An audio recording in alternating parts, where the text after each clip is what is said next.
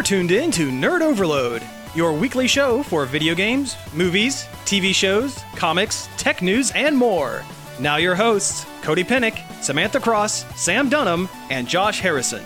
Hey, welcome to Nerd Overload, your favorite pop and geek culture show where you'll laugh your banana off. I'm Sam. I'm Josh. I'm Cody. We have a great show for you this week. Arguably one of the best shows, I would say, we've had in a while. Unless this first half goes real south. Unless it goes, but we'll try not to. We're going to try real hard not to let it go south. The reason why is because the second half of the show, instead of having our normal news segment, we have an extended interview with Lloyd Kaufman, the co-founder of Troma Entertainment, director of Toxic Avenger, Sergeant Kabuki Man, NYPD, and most recently returned to Nuke 'Em High, as he will tell you. But before we get into the real meat of the show, let's spend about 20 minutes talking about what we've been checking out. If you're missing the news segment, here's a summary of the news that's happened this week. Nothing. Not really anything. It's not really anything. Yeah. So this kind of worked out perfectly. Yeah. So yeah, what have you guys been checking out? Although there was that really cool Metroid 3DS. Have you seen, I did see that. That was very cool. Oh, I Yeah. didn't see that. Yeah. Oh, there's a Metroid themed 3DS, and it's coming out. very cool. Yeah, Did you lose your morph ball about it? yeah. Figured And I you- really don't want to I don't want to buy another 3DS, but it is really cool. Yeah. I really like my Galaxy one. It looks real nice sitting on my coffee table, and I haven't played it in months. That's kind of how it goes. Yeah, I haven't really touched mine at all either. Yeah. I played the first world of that new Pikmin game, and then That's it. yeah. I almost picked up Miitopia, but then I remembered I didn't really play much of Tomodachi Life. It looks like it has more going on Yeah, than it does. Tomodachi Life at least. You mean there's an actual game to it? Yeah, I've watched some streams of it, and it looks pretty fun, but Yeah. I haven't taken the leap yet. Well, if you guys don't have anything to jump into right away, I have something real quick. The other day, I went up to Cleveland and saw the Mystery Science Theater Oh, yeah, live how was show. that? Excellent. It was a Mystery Science Theater episode. Like, they had the convention exchange. They the set was set up really neat. They had the it looked like a makeshift version of the ship with projected, like, it was all like on mats, and they projected out like the texture of the ship and everything. Oh, cool. And they had the big screen behind them, and they had pre-recorded segments with Felicia Day and Patton Oswalt's characters. And they had like the interstitial segments. They had interstitial segments like commercial breaks and stuff, and were able to time like they were talking to the Mads down on Earth. Like, Oh, cool. Yeah, it was really neat. And they did Iga, one of my favorite bad movies, the Teenage Caveman, and and they it was a good mix of old riffs, original riffs from, because it was a movie that Joel had done like season 3 or 4 of the season Yeah, of the it's series. a classic. It's a classic Episode. but they added a bunch of new clips, like jokes and riffs as well. One of the running riffs from it was one from this new season where whenever they saw a gun, they just went bang over and over. Like that, they said that like about 20 times during. Yeah, it was great. One had me rolling. I almost fell out of my chair laughing. There's a scene where nothing happens. The whole movie, nothing happens in this movie. The whole movie is an excuse for the director to have his son play guitar on a film to try to get his son a music career. That's truth. That's the truth.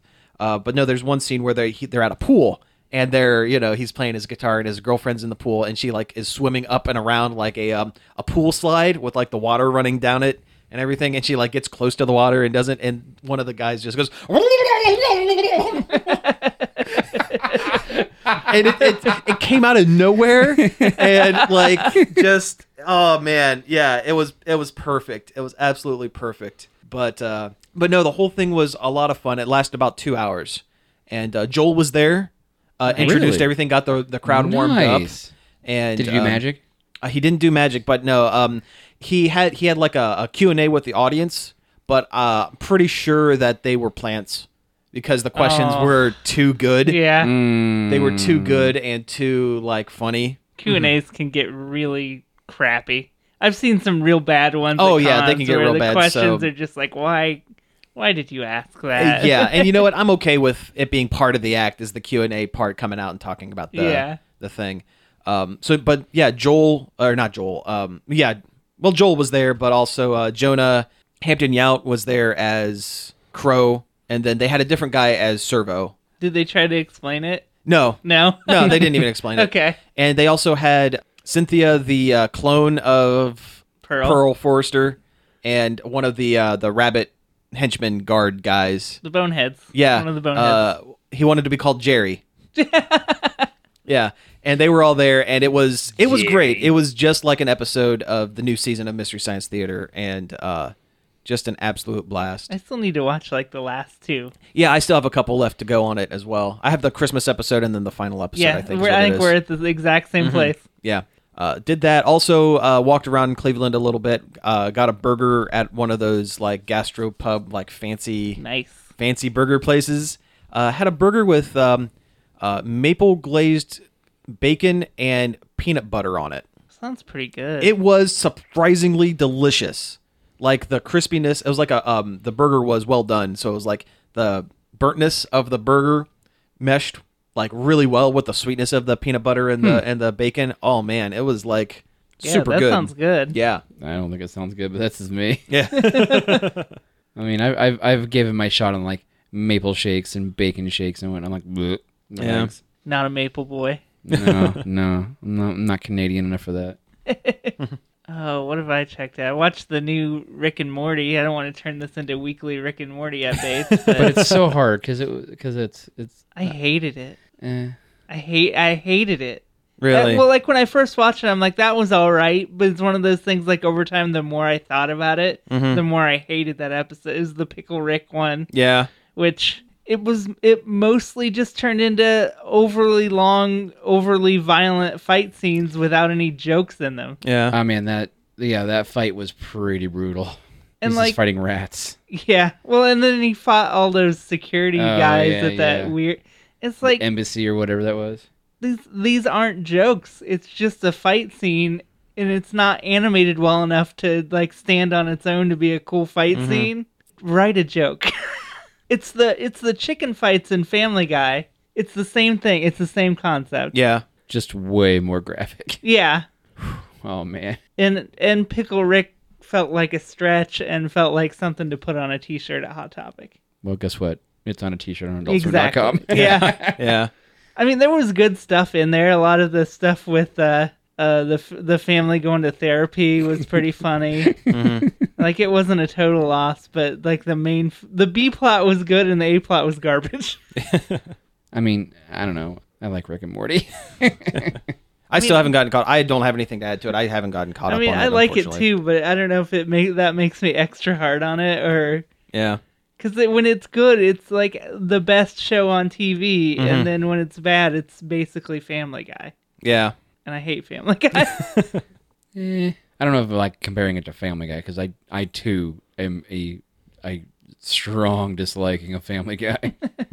Like when Family Guy first came out, I was kind of into it. I was like, It was okay. good. It was a good show for the first couple seasons. And now I watch like later seasons. I'm just like, It Pet Cemeteried. It came back, but it was wrong. It came back wrong. yeah. I'm like, eh. But even some of the early comeback episodes were all right. I don't know when Seth MacFarlane stopped caring. Yeah. It got bad. Yeah. I don't know. I still want to watch his sci-fi show though. Oh yeah, No, that looks really good. I'll definitely give that a Because he shot. cares about it right now. Once he stops caring, it'll get bad. I mean, again. it's on Fox. It'll get one season. Well, that too. Yeah. Yeah. Or a partial season. Yeah. Yeah. Yeah, the way TV is now, it'll get 3 episodes, and because it wasn't the hottest show of all time, it'll get canceled. Yeah, it'll get Almost Human or Zorned. Yeah. Oh, Yeah. I'm still mad about Zorn I am 'cause too. They ended it on a cliffhanger. Mm-hmm.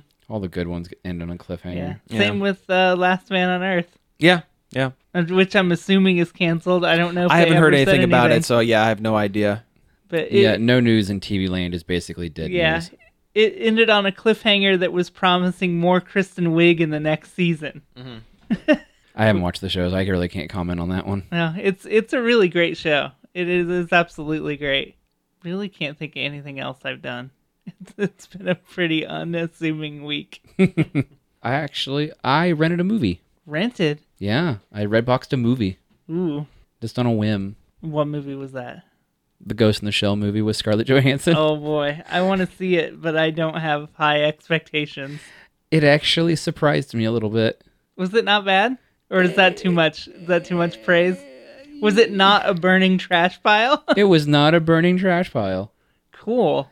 Like, being a fan of, like, the original movie and, like, Standalone Complex and everything, there are definitely where they took iconic scenes and, like, plucked them up and put them right in the movie. They stole the good stuff because they didn't have any good ideas themselves. Well, the movie combines a lot of things. Like, it's basically the original movie with some stuff added from Standalone Complex. Like, they get a lot into, like, the whole thing of putting, like, a human mind in a cybernetic body and, like, the ramifications of that. Like, when do you, like, stop being a person and more of a machine kind of thing.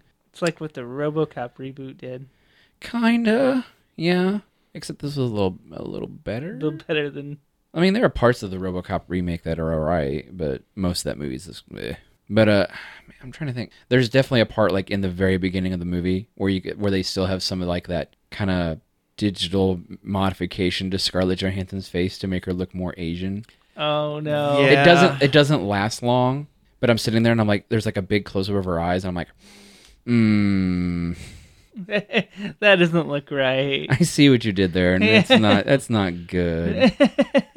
But the movie's actually surprisingly okay. Good. I wanted to give it the benefit of the doubt for some reason. Just because I like Ghost in the Shell. For being an American remake of a Japanese classic. Which it seems like we're only going to get more of over time. Yeah. They've mined all the American comics, so they got to go for the Japanese ones. Yeah. I mean, it's not the worst thing I've ever seen. Oh, that reminds me. I've been watching Death Note, the original Death Note. Yeah, how was that? It's good. And the American one's gonna be so bad. Yeah, I saw the complete box set at Walmart. I was like, I keep looking at it. I'm like, man, I've watched about a third of the series. I need to finish it at some point. It's so, like, I don't know how to describe it.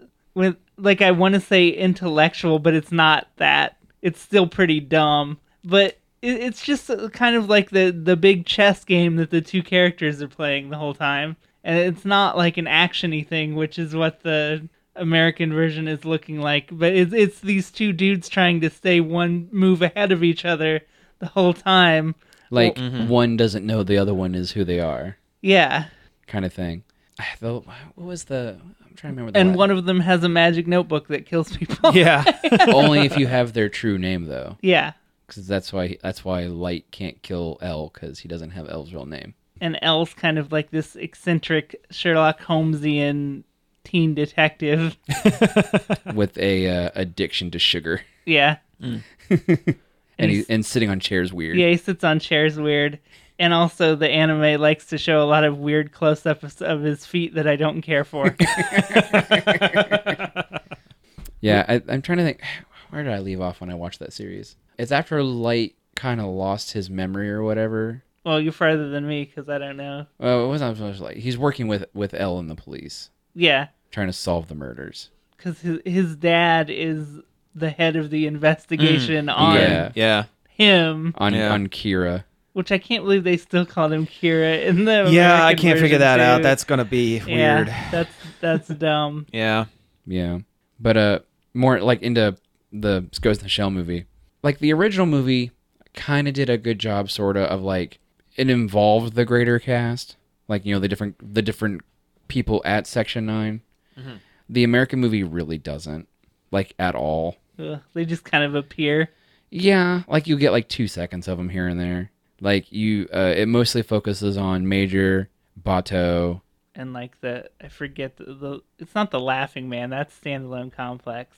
No, they don't even call him Puppet Master in this. Oh yeah, it's Puppet Master. Yeah, they don't even call him Puppet Master. He is the Puppet Master, but they don't call him that. Do they go out of their way to explain a bunch of stuff that they don't explain in the original? Mm-hmm. Yeah, that's what I felt. Because they don't explain a whole lot in the original movie at all. Like the concept of what a ghost is, they don't really touch on that hardly at all. They really don't do that either. They basically just say how your ghost is like basically your soul that can exist within the internet. Which they don't really explain it at all in the anime version. Like you just kind of are left to put that together yourself. Which I'm sure a lot of that was more of things that are explained better in the original manga, the original story. Yeah. I don't know. I But I like that about the original movie. Like, it respects my intelligence enough to be able to put together what ghost means. Yeah, that and it's like a living world that you don't need all the information in front of you to. They're just talking about things that are common knowledge to them and not necessarily to you. I know, like some of the other characters, they kind of float in and out. And then there's Aramaki, the head of Section 9. I think they just got a Japanese actor who just can't speak English because he speaks Japanese the entire movie. Huh. He's the only character who does. Is he an older guy? Yeah. That's Beat Takeshi. Yeah. That's the guy from Battle Royale and the guy who hates video games. Oh, Yeah. yeah. From Takeshi's Takeshi's Challenge. Yeah. Yeah. But yeah, And he does speak English, but not well. So And- yeah, it's and he didn't. It's not worth it for this movie. no. Oh yeah, and there's a lot of weird things where like when the Major's like doing stuff, or she's like, where she does like a dive into like this other robot or whatever, and there's this thing where she has to give her consent for things. It's like a running thing through the whole movie. I don't know if it's trying to be like an allegory, maybe. I don't know. It kind of stood out to me weird, but maybe it's just because I've watched the original movie so many times and the series so many times. What was the soundtrack like? Is it anywhere near like the weird, cool soundtrack that the anime original movie has? It comes in and out. Like the hyper abundance of CGI in the movie is ridiculous. their version of their future Japanese metropolis is like, it's like they took Blade Runner and just kind of threw up neon light all over it. Like it's bad. Like everything is a projected hologram, like in the skyline, Oh, jeez.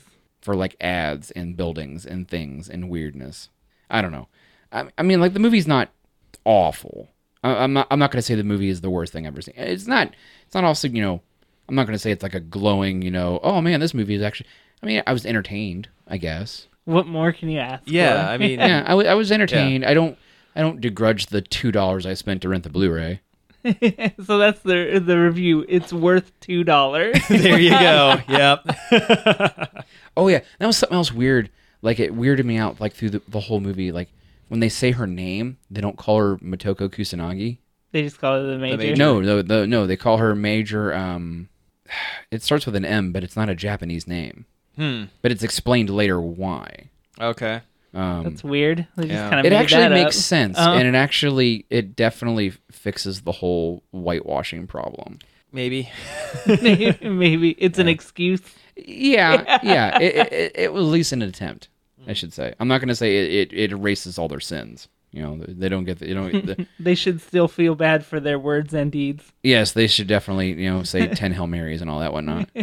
Like I said, it's worth a watch, especially if you're a fan of the original content. Cool. Then I will probably watch it then, because I've kind of wanted to, but Oh yeah, I'll give it a shot for $2. Yeah, why not?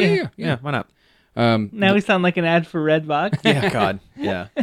Other than getting physical, versions of films from Netflix, it's really hard. You can't really just rent movies really anymore. Not really. Not really. It's Well, not like you can go to Blockbuster. Oh man, have you seen that Twitter called The Last Blockbuster? yes. It's Yes. so funny. That is. Yeah. But no, it's an alright movie. With the blending of like the series and the movie, I wish there would have been at least a Tachikoma. Yeah, that would be cool. I thought they were in there, but I They're guess not. No, they're only in the series. But yeah, I really like the Tachikomas, the sentient spider robots. Yeah, AI tank things. Yep. Right. Well, hey, let's go ahead and take a break here, and when we come back, we have our very special extended half-hour long interview with Lloyd Kaufman of Troma Entertainment. Stick around.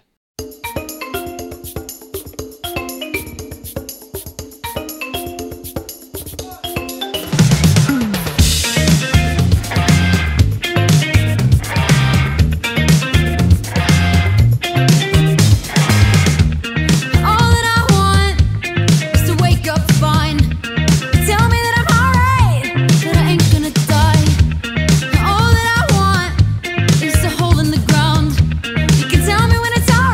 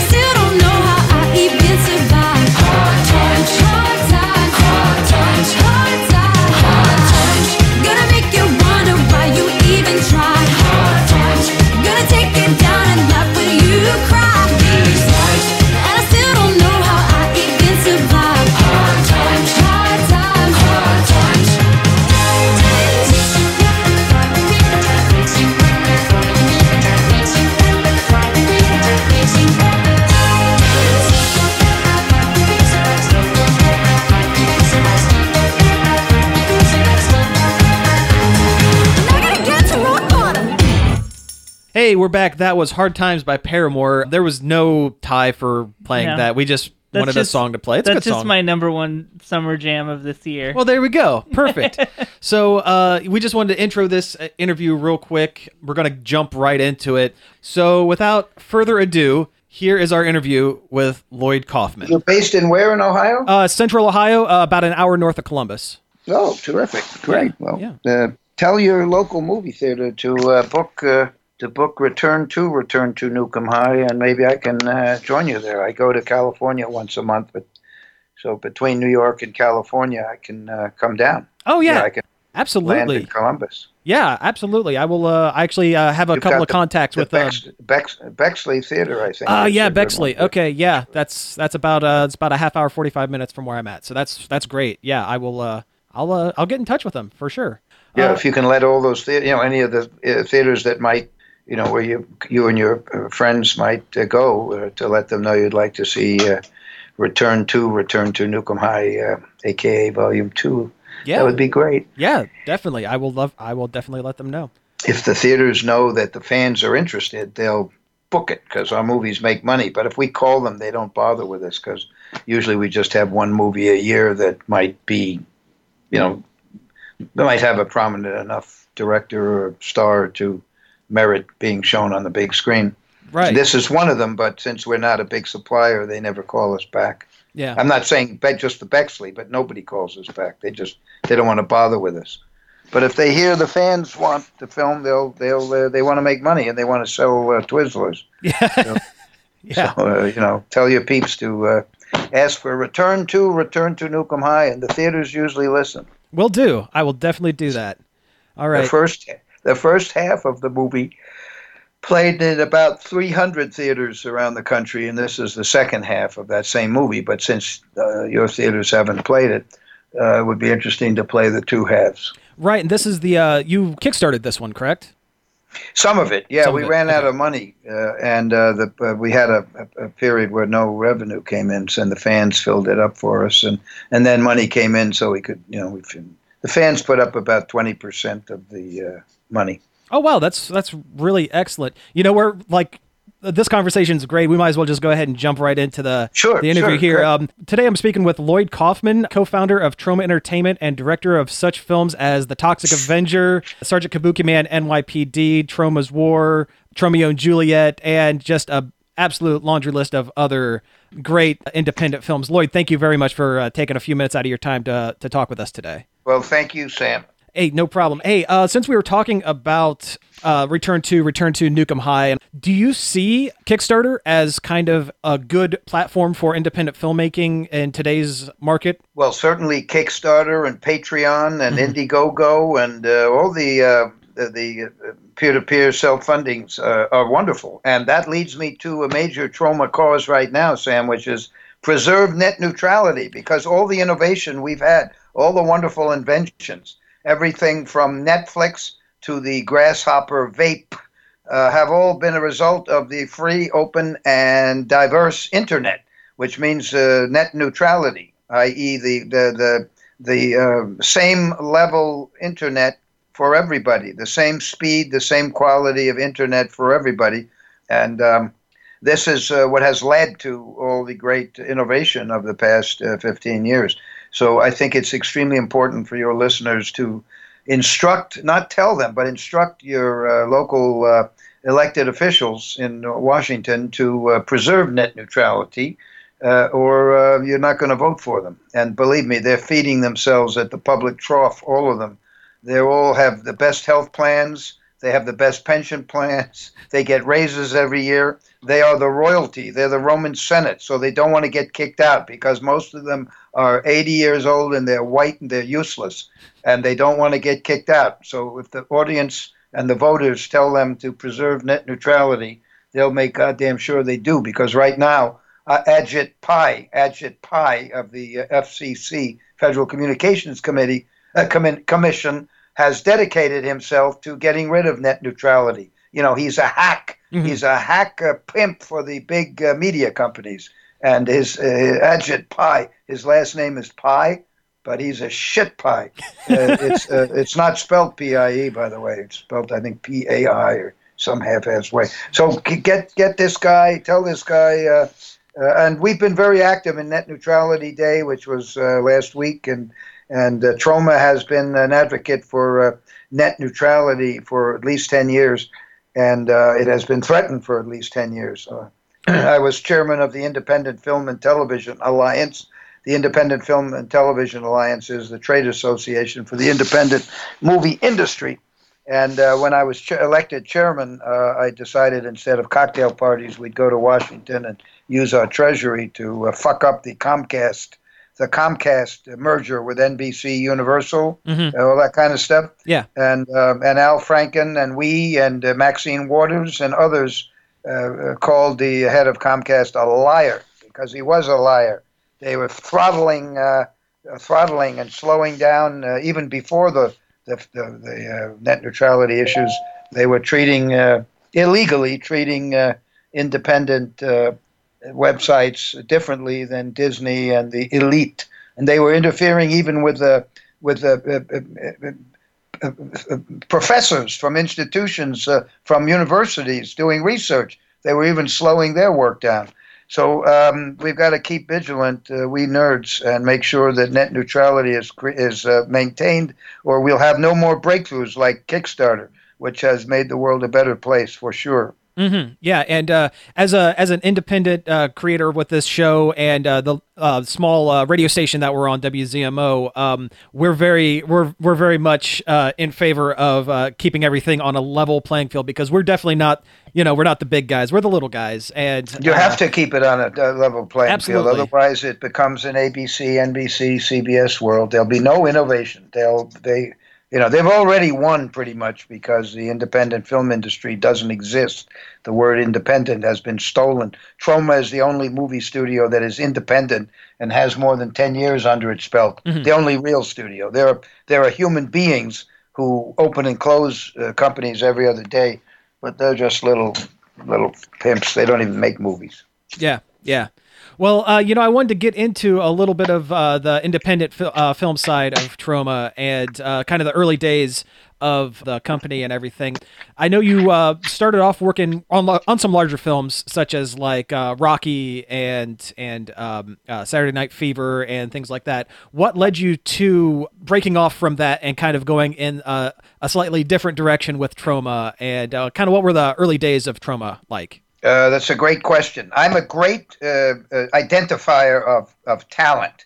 Troma has given birth to James Gunn, who recently wrote and directed Guardians of the Galaxy, Volume 1 and 2. He wrote Romeo and Juliet for Troma and worked there for 2 years. Mm-hmm. Eli Roth, who brought you Hostel and has directed the new Death Wish, and he was discovered by Troma.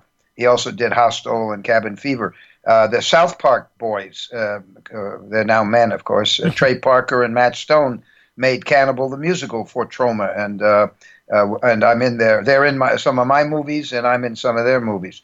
And they're Samuel Jackson's first movie. Oliver Stone got into movies because of me. So there is a huge history of talent. And when I got out of Yale, I didn't want to go to film school. I had enough school. And I identified John G. Avildsen as a talented director, so I decided I would work for him. And then because Avildsen and I ended up, we made Cry Uncle. I was a production manager on that movie and a partner on it. And Troma still distributes it. Cry Uncle is a brilliant early film by John G. Avildsen. I worked on Joe by Norman Wexler, which Avildsen made, which was Peter Boyle and Susan Sarandon's first movie, and it's a brilliant movie. $150,000 budget, and was nominated for an Academy Award with no stars and no famous directors. It wouldn't happen today. But when talent was in 1970, if you were talented, you could get recognized by the mainstream. Today, that does not happen. That doesn't happen unless you're the only way it happens maybe is if the social warrior justices takes up your cause for the 100% wrong reason. So it's all fucked up now. And Avildsen went on to do Rocky, and I worked on Rocky. Troma set up all the Philadelphia scenes, and we line produced all that stuff in Philadelphia with the stairs, Rocky running up and down the stairs, and Burgess and Talia and the skating rink and the pet store and all those Philadelphia locations would not have happened without Troma Entertainment, because the producers of Rocky didn't want to spend the money to come to Philadelphia with their union crew and all the goods and chattels that come with them. So Avildsen convinced them, and Stallone, the two of them, liked Troma and convinced them that we could do the job. And we spent 8 days filming in Philadelphia with Sylvester, and who was called Sly, and John Avildsen, and Talia, Burgess, the whole thing. And of course, the best in the world, Joe... the guy who played Gasso, Joe Spinell, wonderful, wonderful actor, who we have one of his movies in our library called Last Horror Show. He was a great actor and a great guy. And so I had this film school with John Avildsen, and then because Avildsen got kicked off Saturday Night Fever, and I was working with Avildsen on that, I decided to stay with the show after Avildsen actually told me that I could probably learn something. I stayed with the Saturday Night Fever when Badham came on, John Badham, because I identified him. He made Bingo Long Traveling All-Stars, which was a brilliant television movie, and with black people, by the way. And I thought it would be a great education to work with him, and indeed it was. And so that was my film school, Avildsen and Badham. And those really were not big-budget movies. They were shot pretty much the way that Troma shoots. You hose down the streets. You tie the director to the front of the car if you're doing a traveling shot. The actors drive the car. You don't have professional... Sylvester Stallone drove his own car. The Saturday Night Fever also was basically a low-budget movie. They had money. It was union, as was Rocky. But thanks to Troma and me, they were able to get away with a lot without, sort of under the radar of the unions. That whole Philadelphia shoot was non-union, and the Teamsters did catch us. And then after 8 days, the production went back to Los Angeles. But all that great footage, all the most famous footage, was filmed already. Oh wow! I had no idea. That's and Saturday great. Night Fever also was a low-budget movie, but it wasn't a $500,000 movie, which is what Troma does. But it was, lower than most of the Sundance so-called independent movies made by the sons of Tom Hanks and the wives and chattels of other celebrities. Those independent films at Sundance tend to be, 4 to 12 million. And I think both Rocky was, I think, $1 million, and Saturday Night Fever, maybe 3 or 4. I don't know. But they were, my job was to basically make sure those movies were produced the way Troma does, where you don't pay for locations and all that kind of stuff. Okay.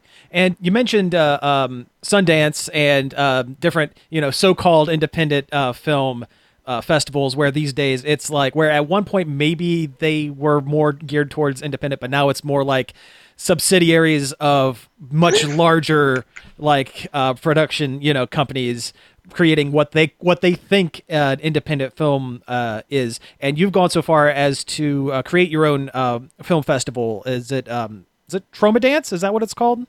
Yes, it's the 18th year of the all-free Troma Dance. Trey Parker and Matt Stone were obsessed with Sundance, and they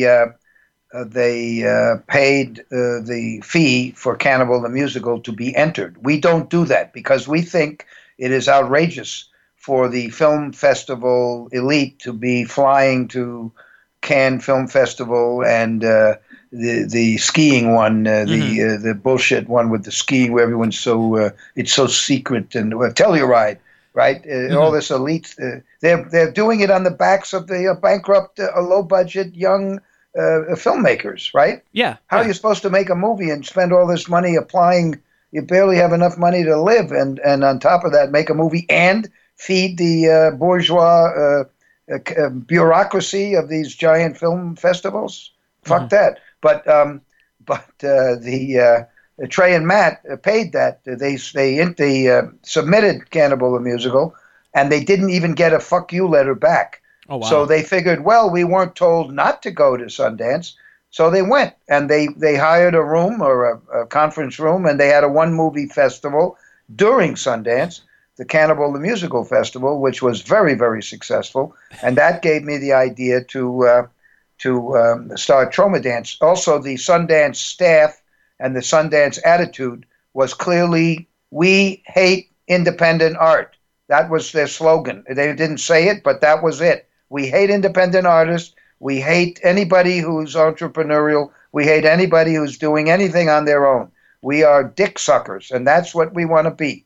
And the Meat Jerky guy was very upset with Trey and Matt. And the next year, when we started Troma Dance, the idea was you can submit your movies for free. You don't have to pay the submission fee. You can see the movies for free, and you don't have a VIP policy. You know, we don't give a shit who gets into a party or not. Who cares if some actor is fucking another actor, or Kim Kardashian took two healthy shits today? Nobody cares. Have a good film festival with interesting films that change the world. Give people art for art's sake, and don't have a class system. There's no reason to have a class system. It's bullshit. Yeah. So we did that, and we did it as a stick in the eye to Redford. We had the Troma Dance for 10 years. It's all free. We had some sponsors, and Troma obviously paid for most of it. But it outgrew Sundance. It began to be taken seriously. The second year we did this Troma Dance, the Sundance people had us arrested. The cops arrested two of our boys for volunteers for handing out leaflets, because you're not allowed to hand out leaflets at Sundance unless you are a member of the master license, which is held by the Sundance Film Festival. So Park City has rules against solicitation. I assume that the solicitation in the law there is about hookers, whores, but they don't permit anybody to hand out leaflets. They have some bulletin boards where the HBO people put up giant, they're paid to put up huge posters that cover up the whole bulletin board. The point is, independent filmmakers are treated like shit at Sundance, and I think because of Troma Dance there for 10 or 11 years, and because of derogatory newspaper coverage of Sundance. One year, the Salt Lake City newspaper, on opening day of Sundance, had a very positive article about Troma Dance, in which I was speaking out vociferously against the elitism of Sundance and the phoniness and hypocrisy of Sundance. And that was on the homepage. That was on the cover page of the entertainment section of the Salt Lake City newspaper. Mm-hmm. And Troma Dance, I think, did have an influence, because now Sundance actually has a few genuinely independent movies. But they usually show them at the end of the festival, after the most of the media has gone away. Okay. At least that's what I've perceived. Now, we moved Troma Dance. We moved Troma Dance Film Festival. This year it's in Manhattan. It's the 18th year. It's in Manhattan. It's got the best guests ever. It's got Brian from Comic Book Men. It's got Dave Hill. It's got the Dave Hill entertaining. It's got the guy who Sam Roberts, who's got a very does that radio morning show with I can't remember their names, but Gooby and Harry or something. Yeah. It's very funny. It's a drive time, national on Sirius XM.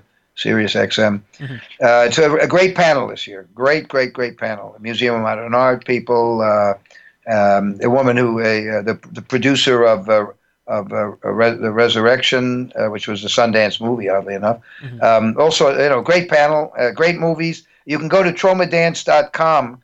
And see the lineup of films. It's terrific. We've got, and these are movies that Sam, these are movies that should be in festivals, but most of the mainstream festivals like Tribeca and Sundance and Cannes and Toronto are more interested in the red carpet than they are in the artists. Right. So we have movies that Tribeca would be afraid to play.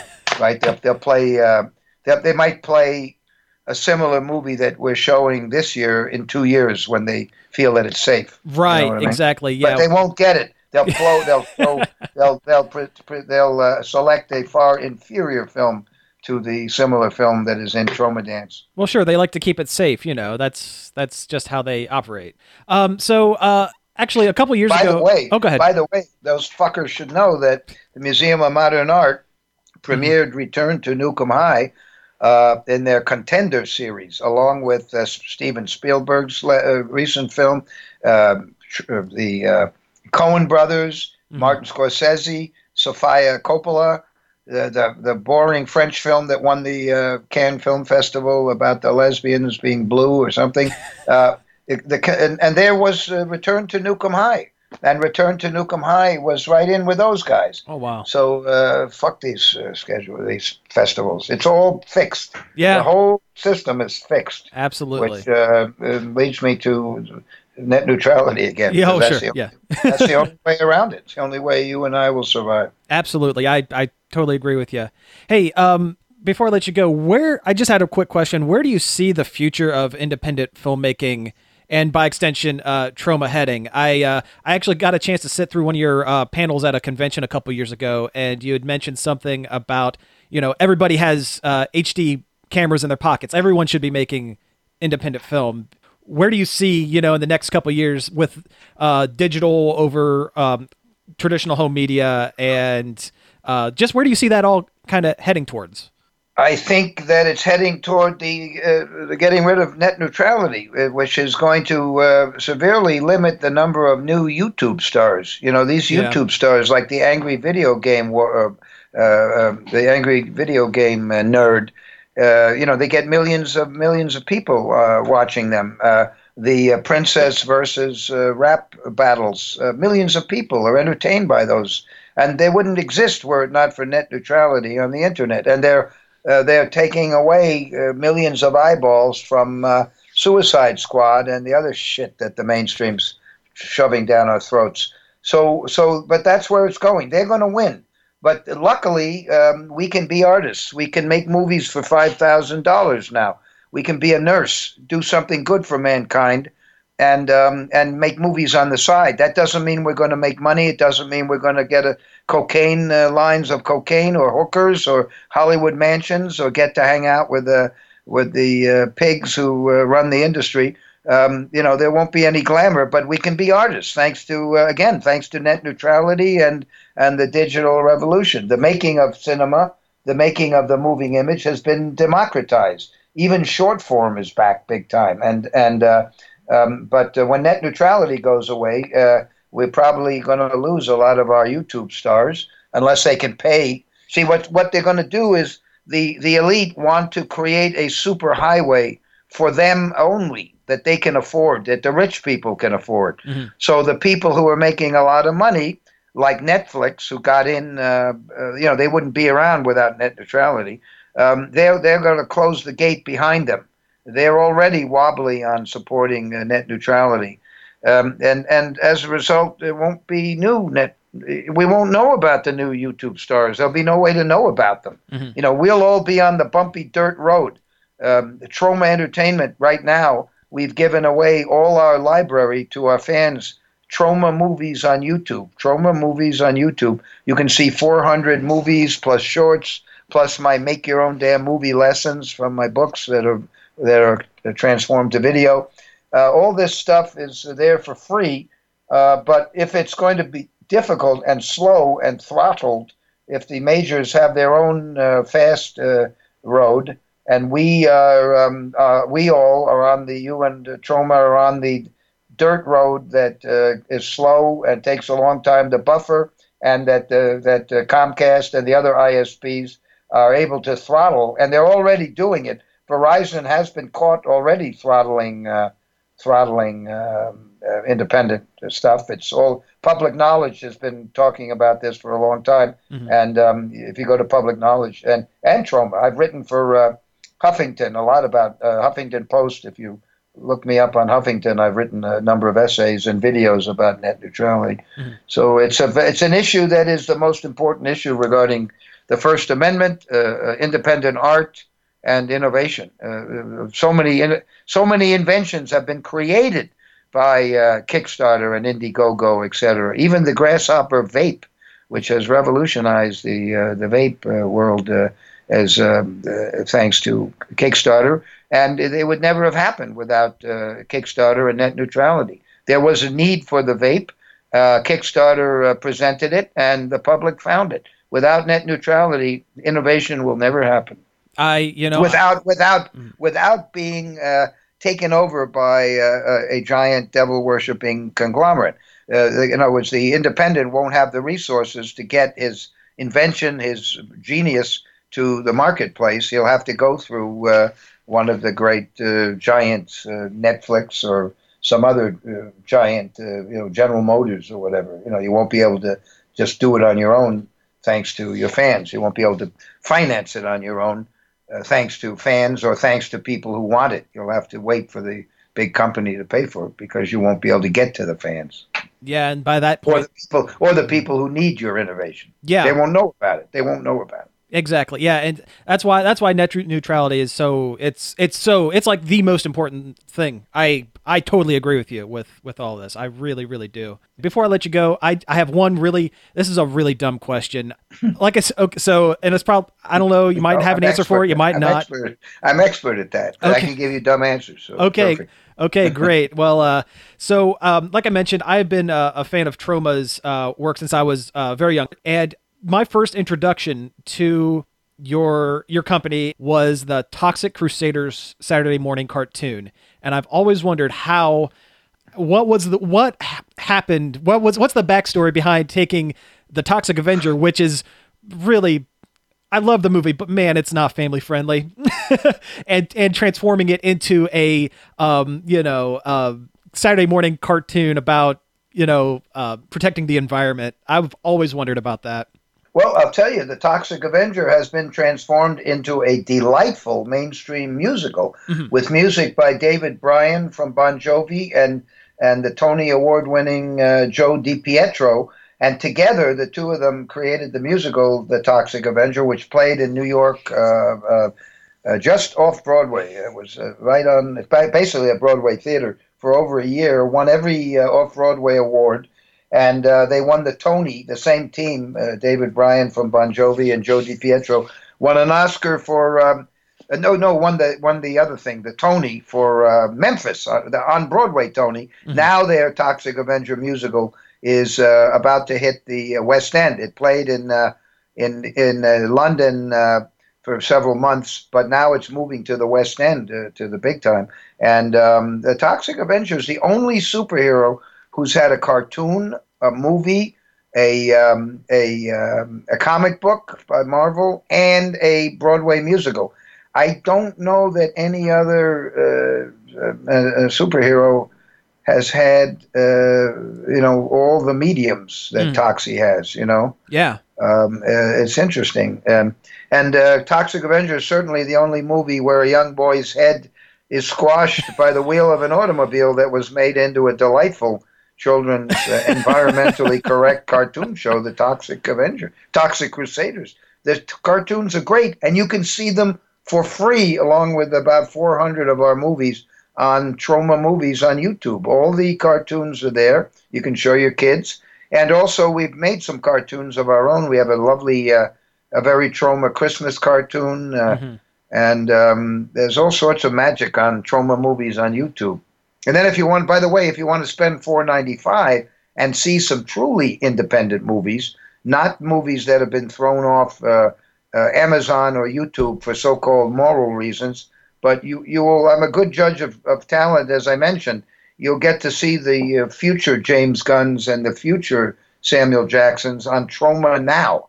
Troma Now is our streaming service that has only, it has world premiere movies every month, and curated movies. And the world premiere movies by the directors of the future are terrific. And I curate some movies to go with the themes of the various month. August, by the way, we're going to be showing Return to Nukem High Volume 1. It'll have its streaming premiere there on Troma Now. Oh, great. And then there's about 3 world premiere movies, including Lynn Lowry and Tiffany Shepus's Model Hunger, which is a wonderful film. I discovered both of those ladies, and now they're scream queens and doing very well. Mm-hmm. It's a wonderful film, and it's directed by Debbie Rochon. Debbie Rochon directed. Oh, wow. So here are 3 Troma independent non-male people who cis-identified female people who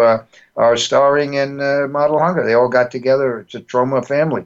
And that's what Troma is for 44 years. It's a community. It's a family of people who are not afraid to be independent, not afraid to do what they believe in, like you, Sam, like you. Well, thank you. And we all, I know I do, and I know everyone I know really appreciates you sticking truly independent and helping out the little guy as much as he possibly can. We all really apprate it. So well, we're making a movie in Indiana, not too far from you, directed by Heidi Moore, Deadly Dolly. And it's a musical with a transgender theme to it that I think is going to be terrific. She is a wonderful director. And we're also doing one in Portugal this summer to be directed by our special effects guy whose name is Fernando Ale. He's Portuguese, and the Portuguese government, because we put in money, and it's a Troma movie, they're adding $250,000 to the budget. Oh, wow. And that's called Mutant Blast. And Fernando made a movie that we distribute called Banana Motherfucker, and it's a hilarious first film. You got to see it. We didn't make it, but we distribute it, and it's free, I think, on Troma Movies. It's definitely on Troma Now for $4.99 because it was a world premiere, but it may also be free on Troma Movies. I can't remember. Oh wow! Okay, yeah, I'll definitely have to check that out. That sounds great. You'll love Banana Motherfucker. You will definitely laugh your banana off. All right, sounds good. It's hilarious. Well, Lloyd, thank you again for taking a few minutes out of your time to talk to us. Really, you have no idea how amazing this has been. I really, really appreciate it. Well, thank you, Sam. And Troma Dance, if any of your listeners are in the New York area, Troma Dance occurs this Friday and Saturday, August 12th and 13th, at the People's Improvisational Theater, The Pit, which is in Manhattan, and it's a great landmark venue. And you can go to tromadance.com to see the lineup of movies, and there'll be music and comedians, and Ventico, the conceptual artist, and will be there showing her amazing costumes and one-of-a-kind Andy Warhol type of beauty. So come to Troma Dance if you're anywhere near Manhattan this weekend, August 12 and 13. All free. All free. Wow. Okay. Well, yeah, definitely. Yeah, I would. If I find myself in the area, I will definitely try to check it out, and hopefully any of our listeners can do the same. Again, Lloyd Kaufman, thank you very much for chatting with us today, and good luck making more movies. Good luck with Return to Nukem High. Well, thanks to all our fans in Ohio, and keep supporting independent art and Shakespeare. So that was it, and it was great. I can't believe we had an interview with Lloyd Kaufman. I can't believe it. It was so awesome. I was so stoked. I was nervous the entire time, if you couldn't tell. Holy cow. I wish I could have been there for it if I didn't have to freaking work. But... Yeah. Man, he had a lot of information. Yes, absolutely, and I loved it. So again, thank you all for listening. That's our show. That's it. You can find us each and every week over at nerdoverload.com. You can also find us at Facebook at facebook.com/nerdoverloadradio. You can email us at staff@nerdoverload.com. You can also tweet at us at nerd_overload. And subscribe to our YouTube channel, Nerd Overload TV. Subscribe to our Twitch channel, Nerd Overload Live. We got all kinds of stuff you should check out. All kinds of stuff. And that's right, we're also on iTunes and Stitcher, so check us out over there if you'd like. And again, thank you all for tuning in, and we will be back next week. Peace out.